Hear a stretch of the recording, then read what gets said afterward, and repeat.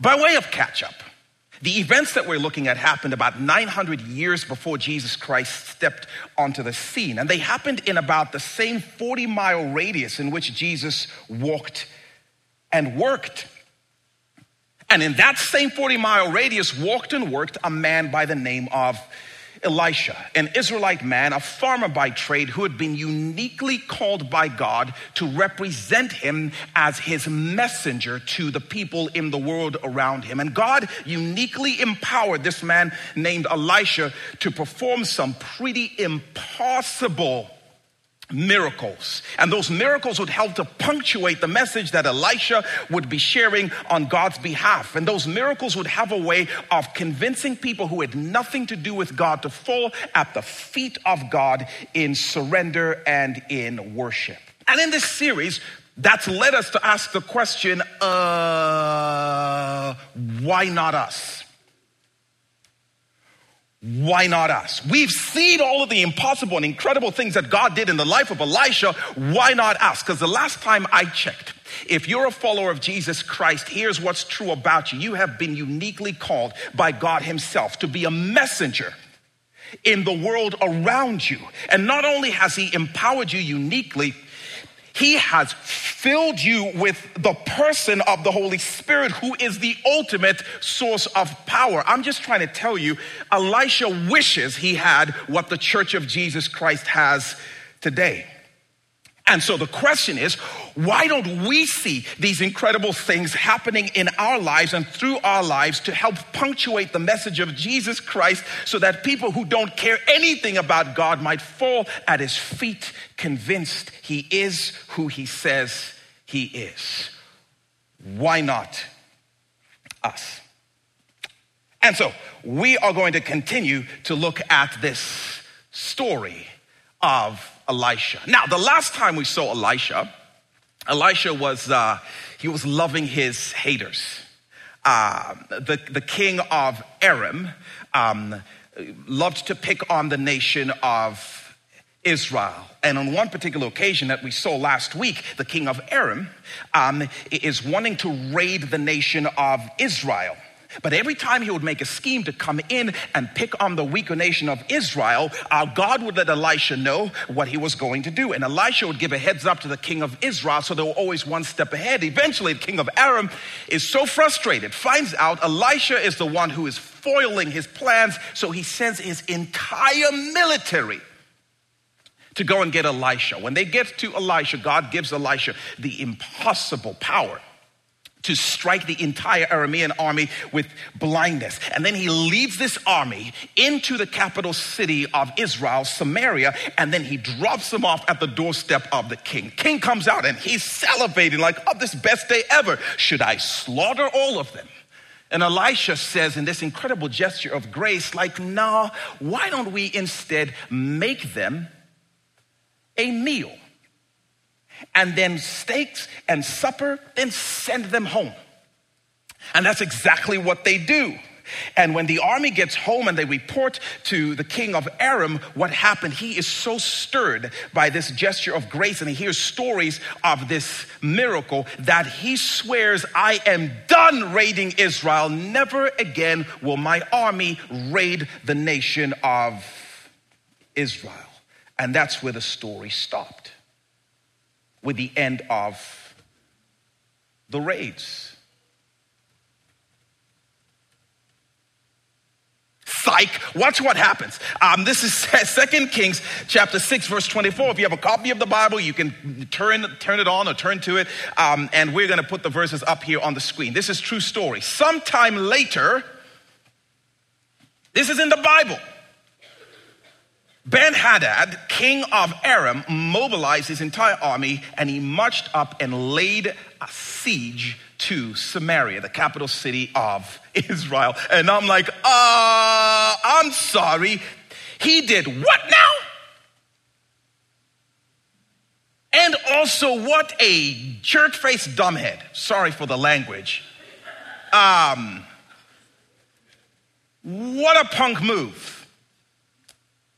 Okay, Let me back up off my friend Rich's great-great-great-grandfather, Ben Hadad, and just give him at least 2 points of grace here. Point of grace number one, it is entirely possible that the name Ben Hadad was just a generic term used for the legacy of kings in Aram, just like Pharaoh would have been used in Egypt. So that's one point of grace. Second point of grace is, who on earth are we to point the finger at Ben Hadad? Because if you're anything like me, let's be honest. Let's be honest. I keep doing the most messed up things over and over again, and I keep raiding places and hurting people that I'm supposed to be loving over and over again. I keep doing the same dumb and sinful things over and over again.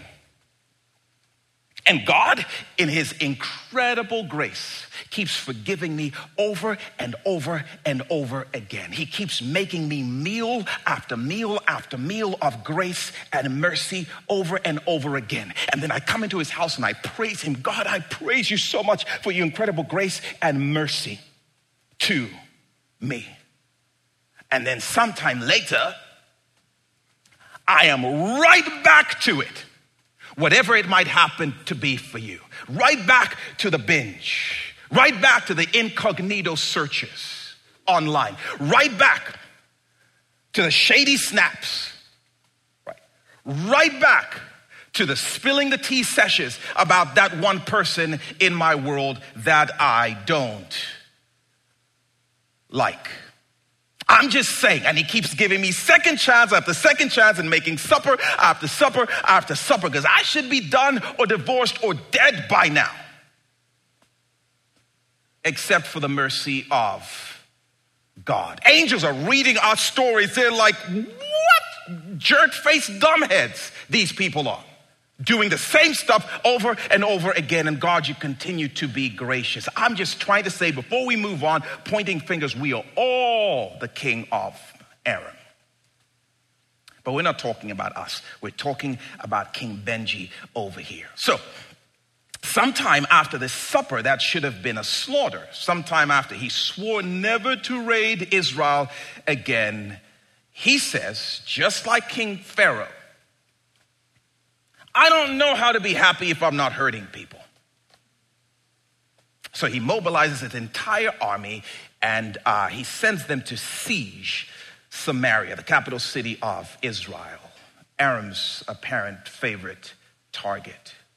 Now, you have to know, a siege was a cruel act of war. Where you would surround an entire city, a weaker city, and you would just lock them in and wait. So this is the way it worked. So no one can come in, no one can go out, which means nothing can come in, nothing can go out. This was intended to choke out the supply chain into the city, to starve its people and smoke them out in desperate surrender. Because the resources you had in the city at that time, that was all you got to live on, and those would eventually run out very quickly. This was a brutal act of war in which you would slowly watch your enemy suffer until the enemy surrendered to you. And man, this plan worked brilliantly and brutally. Check this out. This is verse number 25. There was a great famine in the city. The siege lasted so long that a donkey's head sold for 80 shekels of silver and a quarter of the cab of seed pods for 5 shekels, meaning the whole economy dives into a deep and dark depression.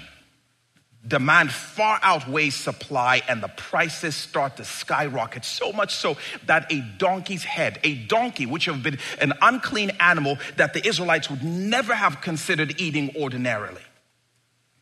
And now we're talking about its head, which no one would have thought to eat. This would have been part of the body that would have been thrown away. Not just because ill, but also because there was no meat on this thing. And all of a sudden, it becomes a delicacy that is worth 3 months' worth of your wages. That's how bad things got in Samaria. And it gets darker than that.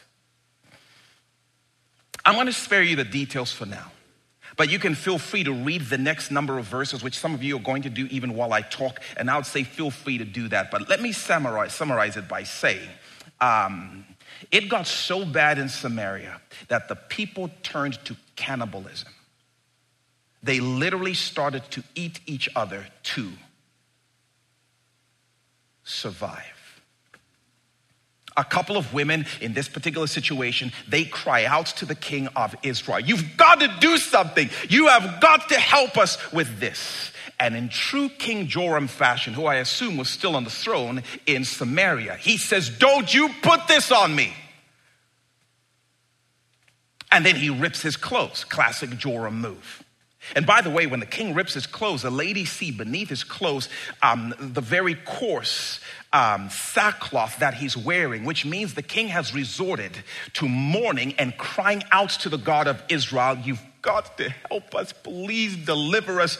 Please do something." But as he hears the details of the story that these ladies share and the desperation that they express to him, Joram becomes so angry that he decides, "I am done with this move to try and wait on God. I'm taking matters into my own hands. And what I'm going to do is, if everybody else lives, Elisha is not. I'm going to kill God's number one guy.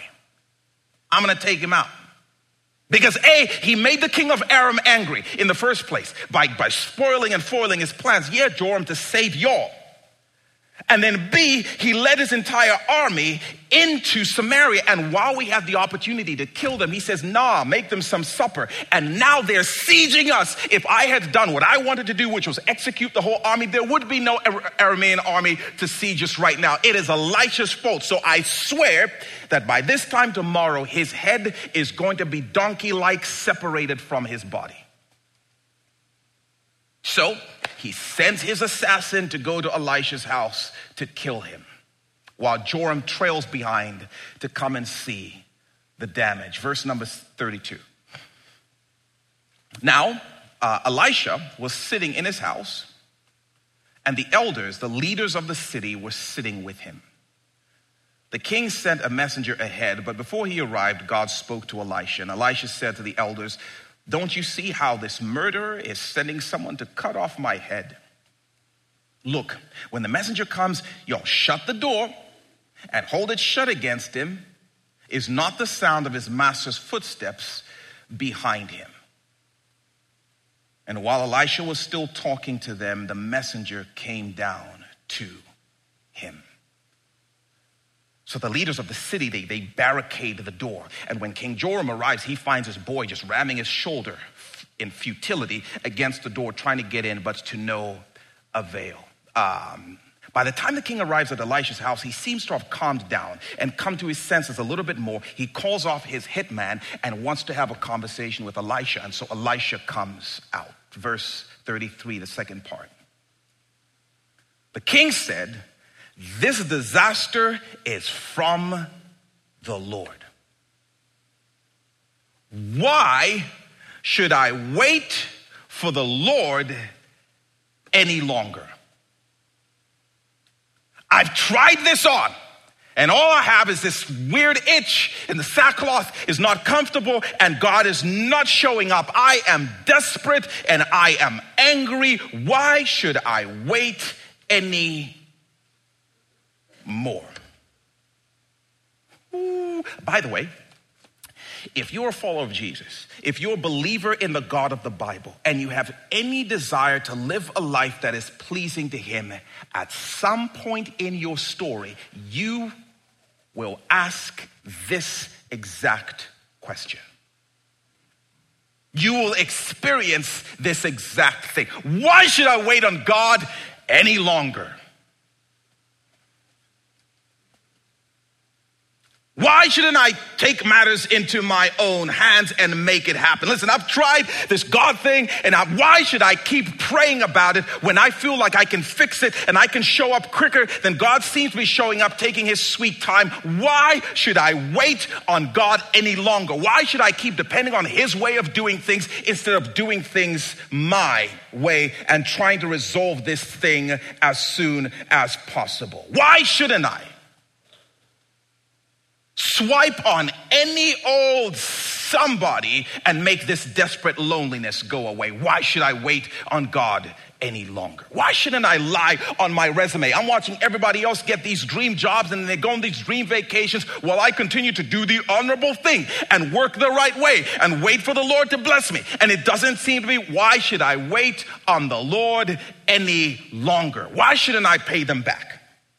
Vengeance is mine, says the Lord, but he doesn't seem to be revenging very quickly.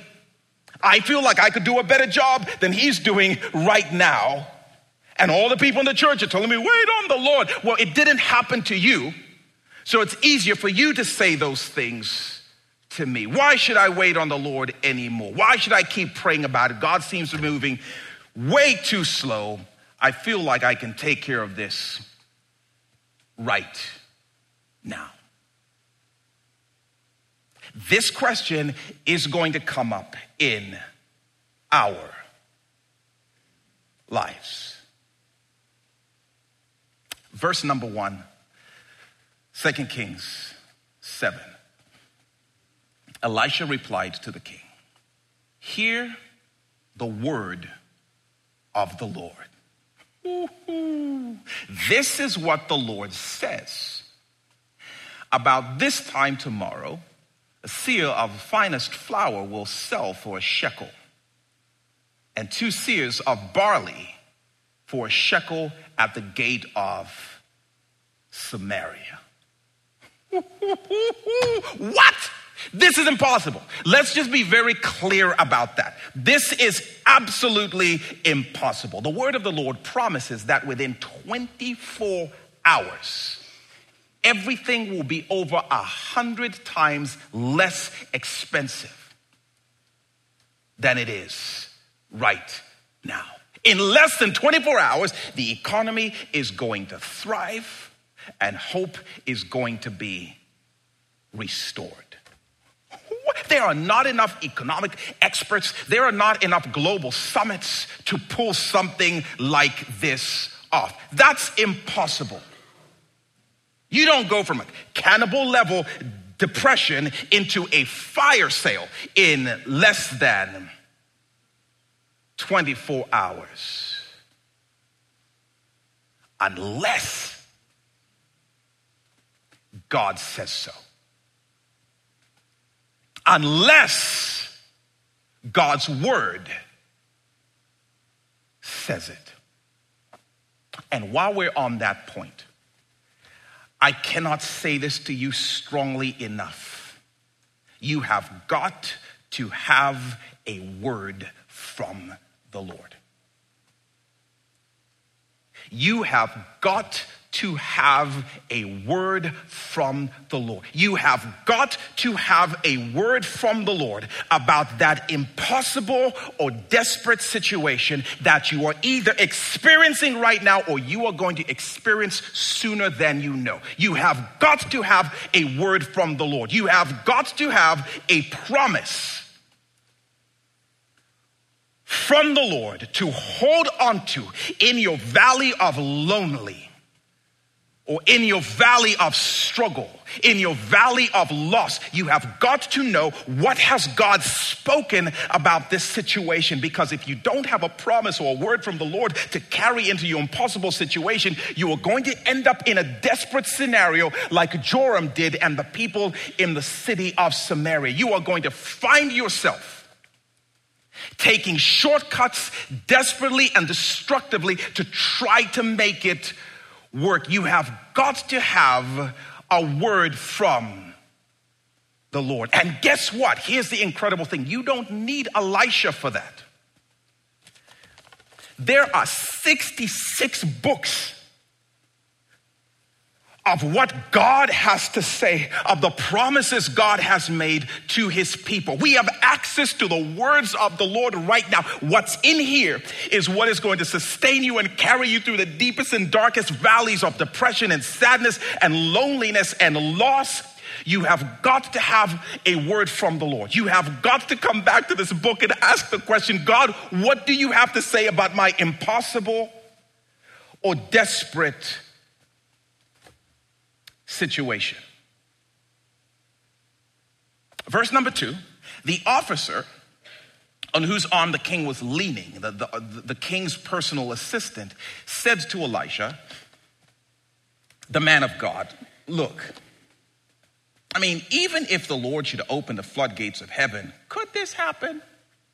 Implication, no. This is impossible. Well, you will see it with your own eyes, answered Elisha, but you will not eat any of it. Because the problem is never the promise. The problem is always the person. The problem is never what God has said. The problem is never the word of God. The problem is always on the receiving end of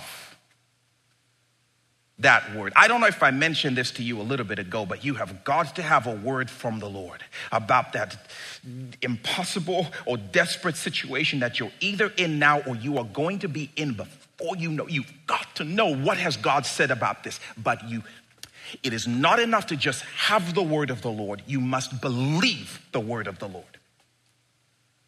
You must believe what God has spoken, even when nothing in your body seems to agree with it, even when nothing in the economy seems to agree with it, even when nothing in your history seems to agree with it, even when nothing in your feelings seems to agree with it. That is going to be the ultimate test. In the midst of every counter experience, am I going to believe the word of the Lord that has been given to me? Otherwise, we'll show up to church and we'll hear things and we'll rate certain things and we'll ignore certain things.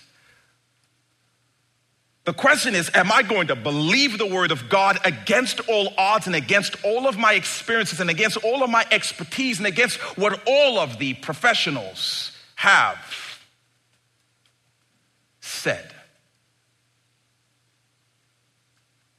If you are not enjoying or experiencing the promise of God, especially in the deepest and darkest seasons, the problem is not the promise.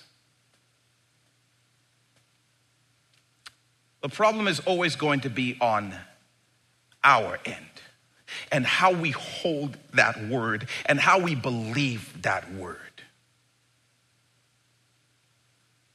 And if we're not careful, we are going to have an abundance of his words, but just like the king's personal assistant, we'll be like, yeah, I hear you. But I mean, even if God, could that really happen the way he says? And some of us in this room are sitting with the word of God that says, peace beyond all understanding is yours in Christ Jesus. That is a promise for the person who's walking through the deepest valley of worry, debilitating anxiety, and peace is the promise of the living God. Yeah, but I hear that. But there's so many other mitigating circumstances and expert things that, you've got to put in some work first. And I'm not telling you not to put in work, but I'm telling you whatever work you put in is not a contingency on this promise. This promise is not dependent on any of the work you could possibly do. Philippians chapter 4, 6 and 7. Oh no, the peace of God that surpasses all understanding is available to you. Well, yeah, but you've got to understand, first you have to unravel this, and then you've got to add that, and then you've got to have a global summit with some experts, and then so I guess really what I'm saying is this couldn't happen overnight. Oh? You may end up watching other people experience it, but you won't taste of it. Because it's not just that you have a word from the Lord, it's that you believe what God says against all history or odds or expertise. I don't know that could happen. Which, by the way, I'm not going to get carried away, I think. It is amazing. If you poll the church, most of us will believe that by the power of the living God, that I can be forgiven of every single mess and sin that I've ever committed over the course of my entire life, and that my eternal address could be changed to heaven forever and ever and ever and ever. I believe that. And if you ask me, how long does it take for that to happen in my life? Most of us would say, I don't know.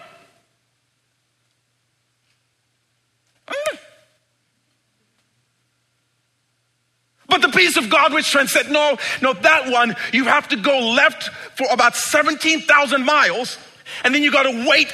Come on, let's be consistent. On which side of his promises do we lie? There are certain things we'll believe, no problem. And then there are others we're like, The problem is not the promise. And I'm telling you right now, how you hold and believe the words of God, particularly in the deepest, darkest seasons, have a bearing on how you experience them. All things work together for the good, for those that love the Lord. That's a word. That's a word. That's the word of the Lord. The question is, how do I hold that word, especially in the deepest, darkest seasons? Do I live with this reality like this is terrible? It doesn't feel great. It's awful. But what towers above all of those things is the reality that God is working this out for something even better that I could possibly experience and imagine. That God is in the midst of working on something right now. It's amazing. Sometimes I will watch a basketball game when I already know the outcome. It doesn't completely take away all of my anxiety. I'm still like, ooh, make the shot, Jordan. I know he makes the shot. It doesn't completely take away my anxiety, my panic, my concern. But the towering reality is I know how this game ends, and he has said all things work together for the good, including this. And that is the word I'm going to believe in this season. It's not just that you have the word, it's how you hold that word, especially in the most challenging seasons. Where the Spirit of the Lord is, there is freedom. I'm asking you, is the Spirit of the living God in this room? Let me rephrase the question. Is the Spirit of the living God in this room? Let me rephrase the question for those in the back. Is the Spirit of the living God in this room? So then why are some of you going to walk out of here with chains? The problem is not the promise. Yeah, but I mean, you really think like he could, if he said it.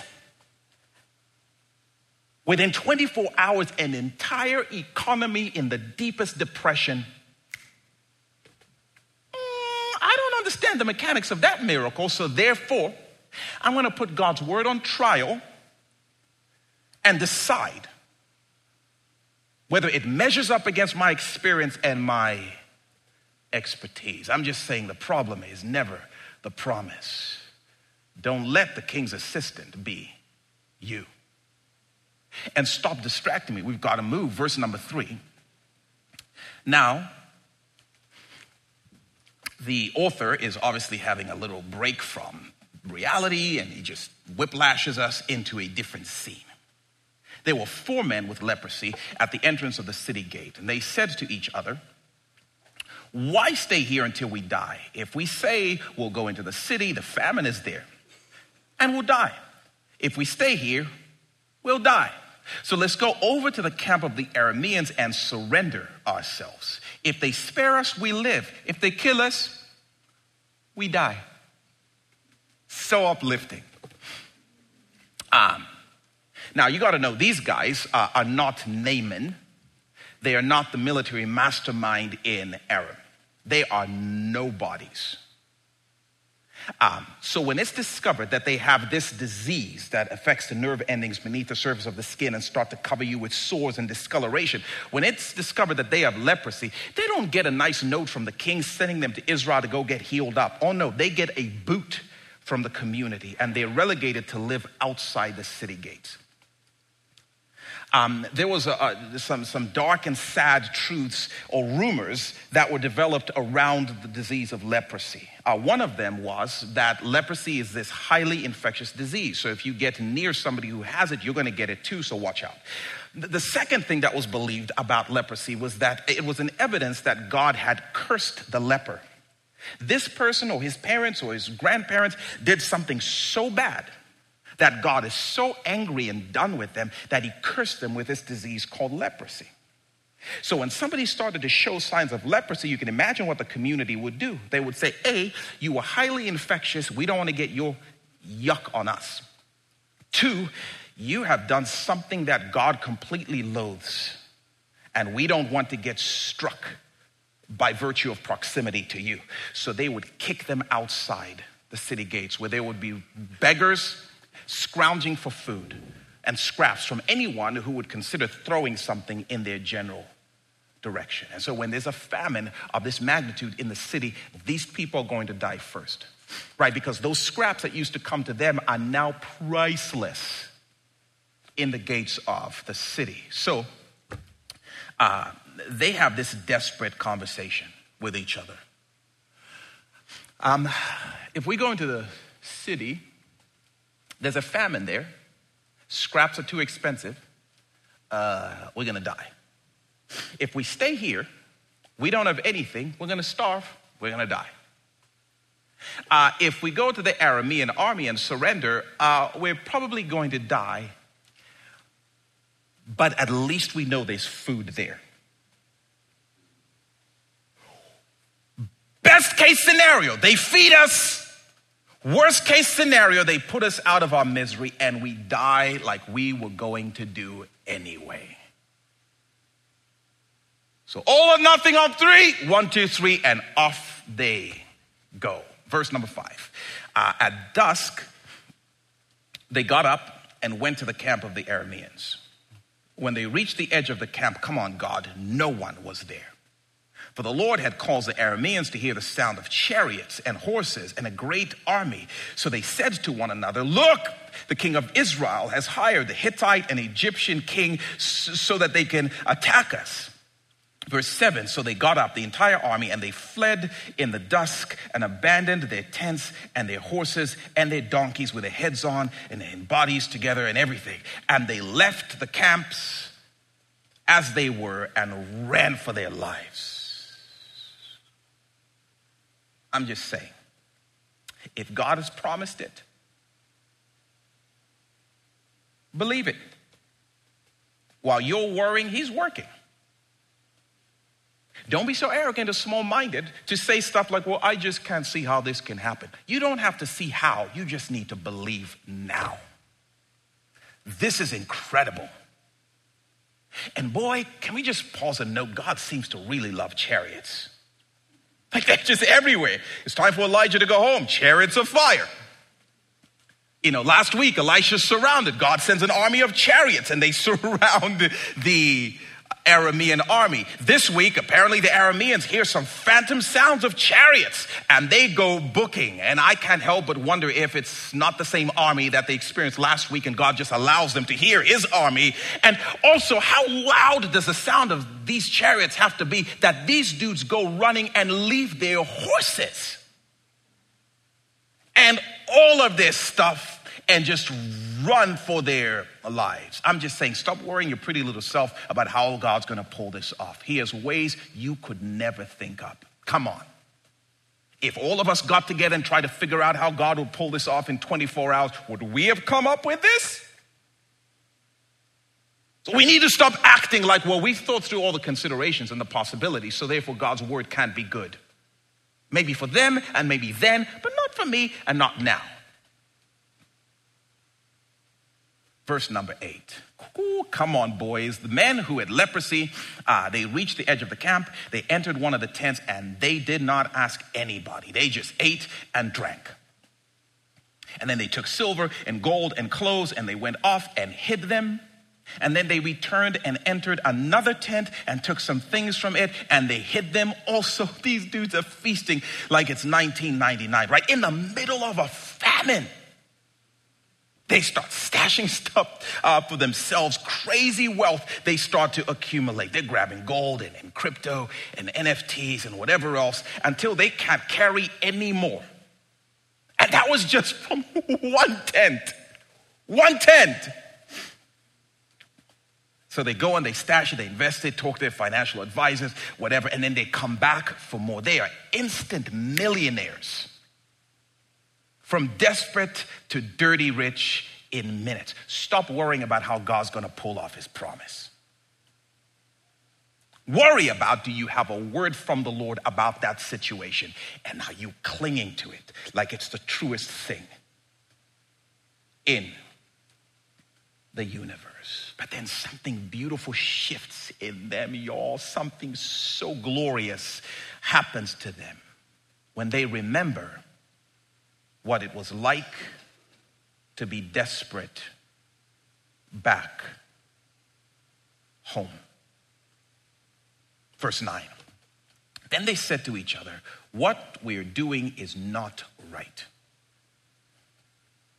This is a day of good news, and we're keeping it to ourselves. If we wait until daylight, punishment will overtake us. Let's go at once and report this to the royal palace. Ooh, our own flesh and blood are suffering behind the walls of that city.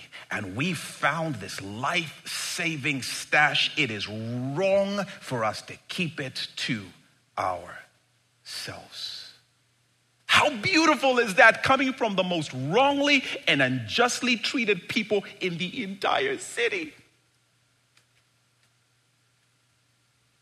Yeah, they hated us back home, and yeah, they treated us like trash back home. But if somebody there suffers and dies overnight while we have the power to save their lives, then maybe, boys, maybe then we might actually be cursed. So they go in the middle of the night to the city, and since they could not go in, they shouted the news from outside the gates. Verse 10. So they went and called out to the city gatekeepers and told them, we went into the Aramean camp and no one was there. Not a sound of anyone. Only tethered horses and donkeys with their heads on. And the tents left just as they were. Verse 11.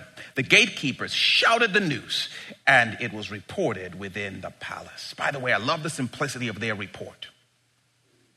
They have no idea how any of this happened. They have no idea about the sound of chariots in the middle of the night. All they know is the camp was empty, but the tents were full. And then the word started to spread until it eventually got back to the king. And King Joram hears this and he's not buying it. This dude lived as a slave to fear. Verse number 12. Then the king got up in the night and he said to his officers, I'll tell you what the Arameans have done to us. They know we're starving, so they've left the camp to hide in the countryside, thinking they will surely come out, and then we will take them alive and get into the city. It's a trap, says the king. I see what they're doing. Could not smoke us out, so they're trying to go with the old food in an abandoned camp move. By the way, this right here is the goodness of our God. The goodness of our God always seems a little bit too good to be true. There's no way. What's the catch? God, how are you trying to trick me? That's one of the reasons some of us don't believe the promises of God. Like, yeah, I feel like I need to do something though. Meet you halfway and whatnot. Verse number 13, one of his officers answered, have some men take 5 of the horses that are left in the city, which is just a very concerning statement to make. Because I'm like, where are the other horses? Well, we know it was a famine. Their plight will be like that of all of Israel left here.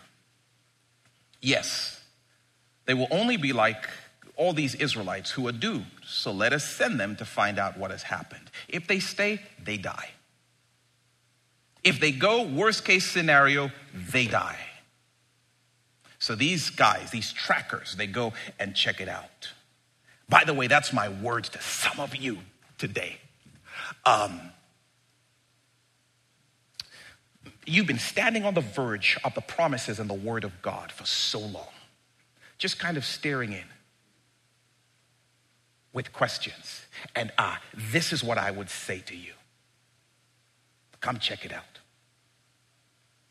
Now, don't get me wrong. Like, if your life is going swimmingly smooth, if you're a good swimmer, right? And your soul is satisfied with the depths of joy, and you are confident about what your forever and ever looks like. You are good. I'm like, don't worry about it. Stay where you are. But if there's any angle or aspect of your soul that is experiencing even the faintest famine, then I want to say to you, what's the worst thing that could happen? If you stay, your soul starves. Might as well go check it out. Is what God has said true? What's the worst thing that could happen?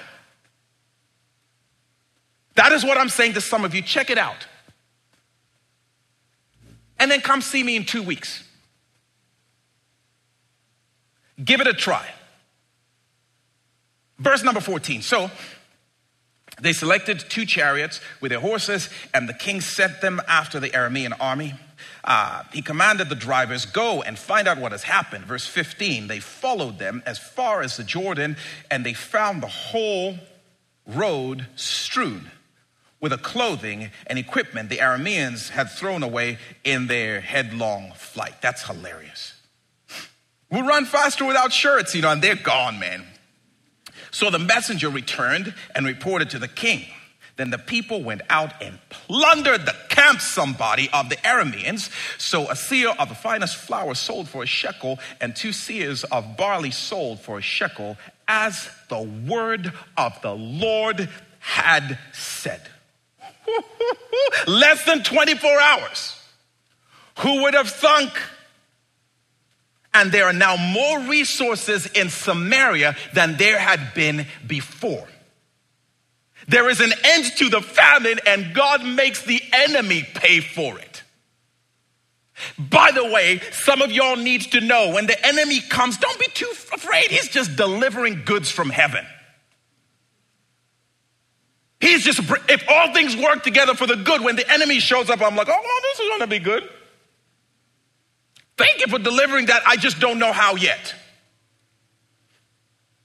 Don't worry about how the Lord will do the impossible thing that his word has said. Believe him and hold on to it.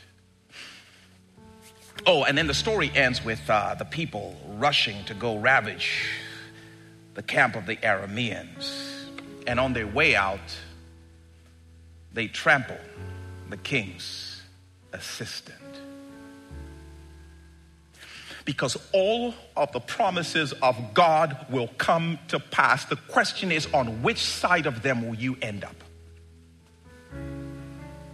I cannot encourage you strongly enough to be on the enjoying, stampeding towards the camp side of things.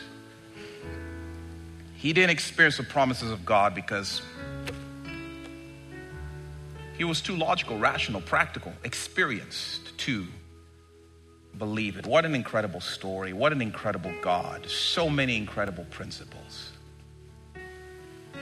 But before I let you go, here's the one I did not want us to miss. And it was tucked away in the story of the lepers.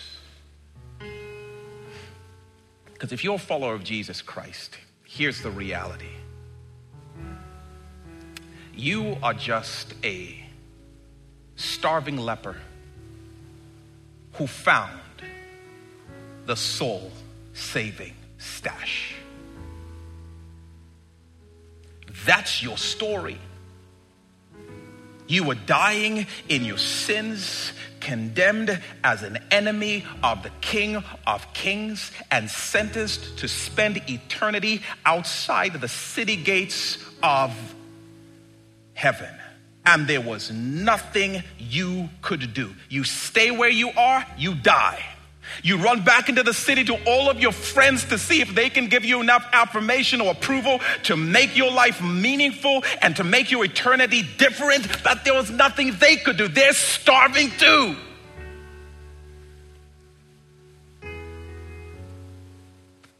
Your only option, fall at the feet of Jesus in surrender. Worst case scenario, you die anyway. Faith case scenario, he shows you mercy. And come on Easter in May, when you got there, what did you find? I'll tell you what you found. In the middle of the night, while we were all sleeping, in desperation, while we were all sleeping in despair, Jesus defeated the enemy of sin and the enemy of death that had sieged us and surrounded us all of our lives. What did you find? I'll tell you what you found.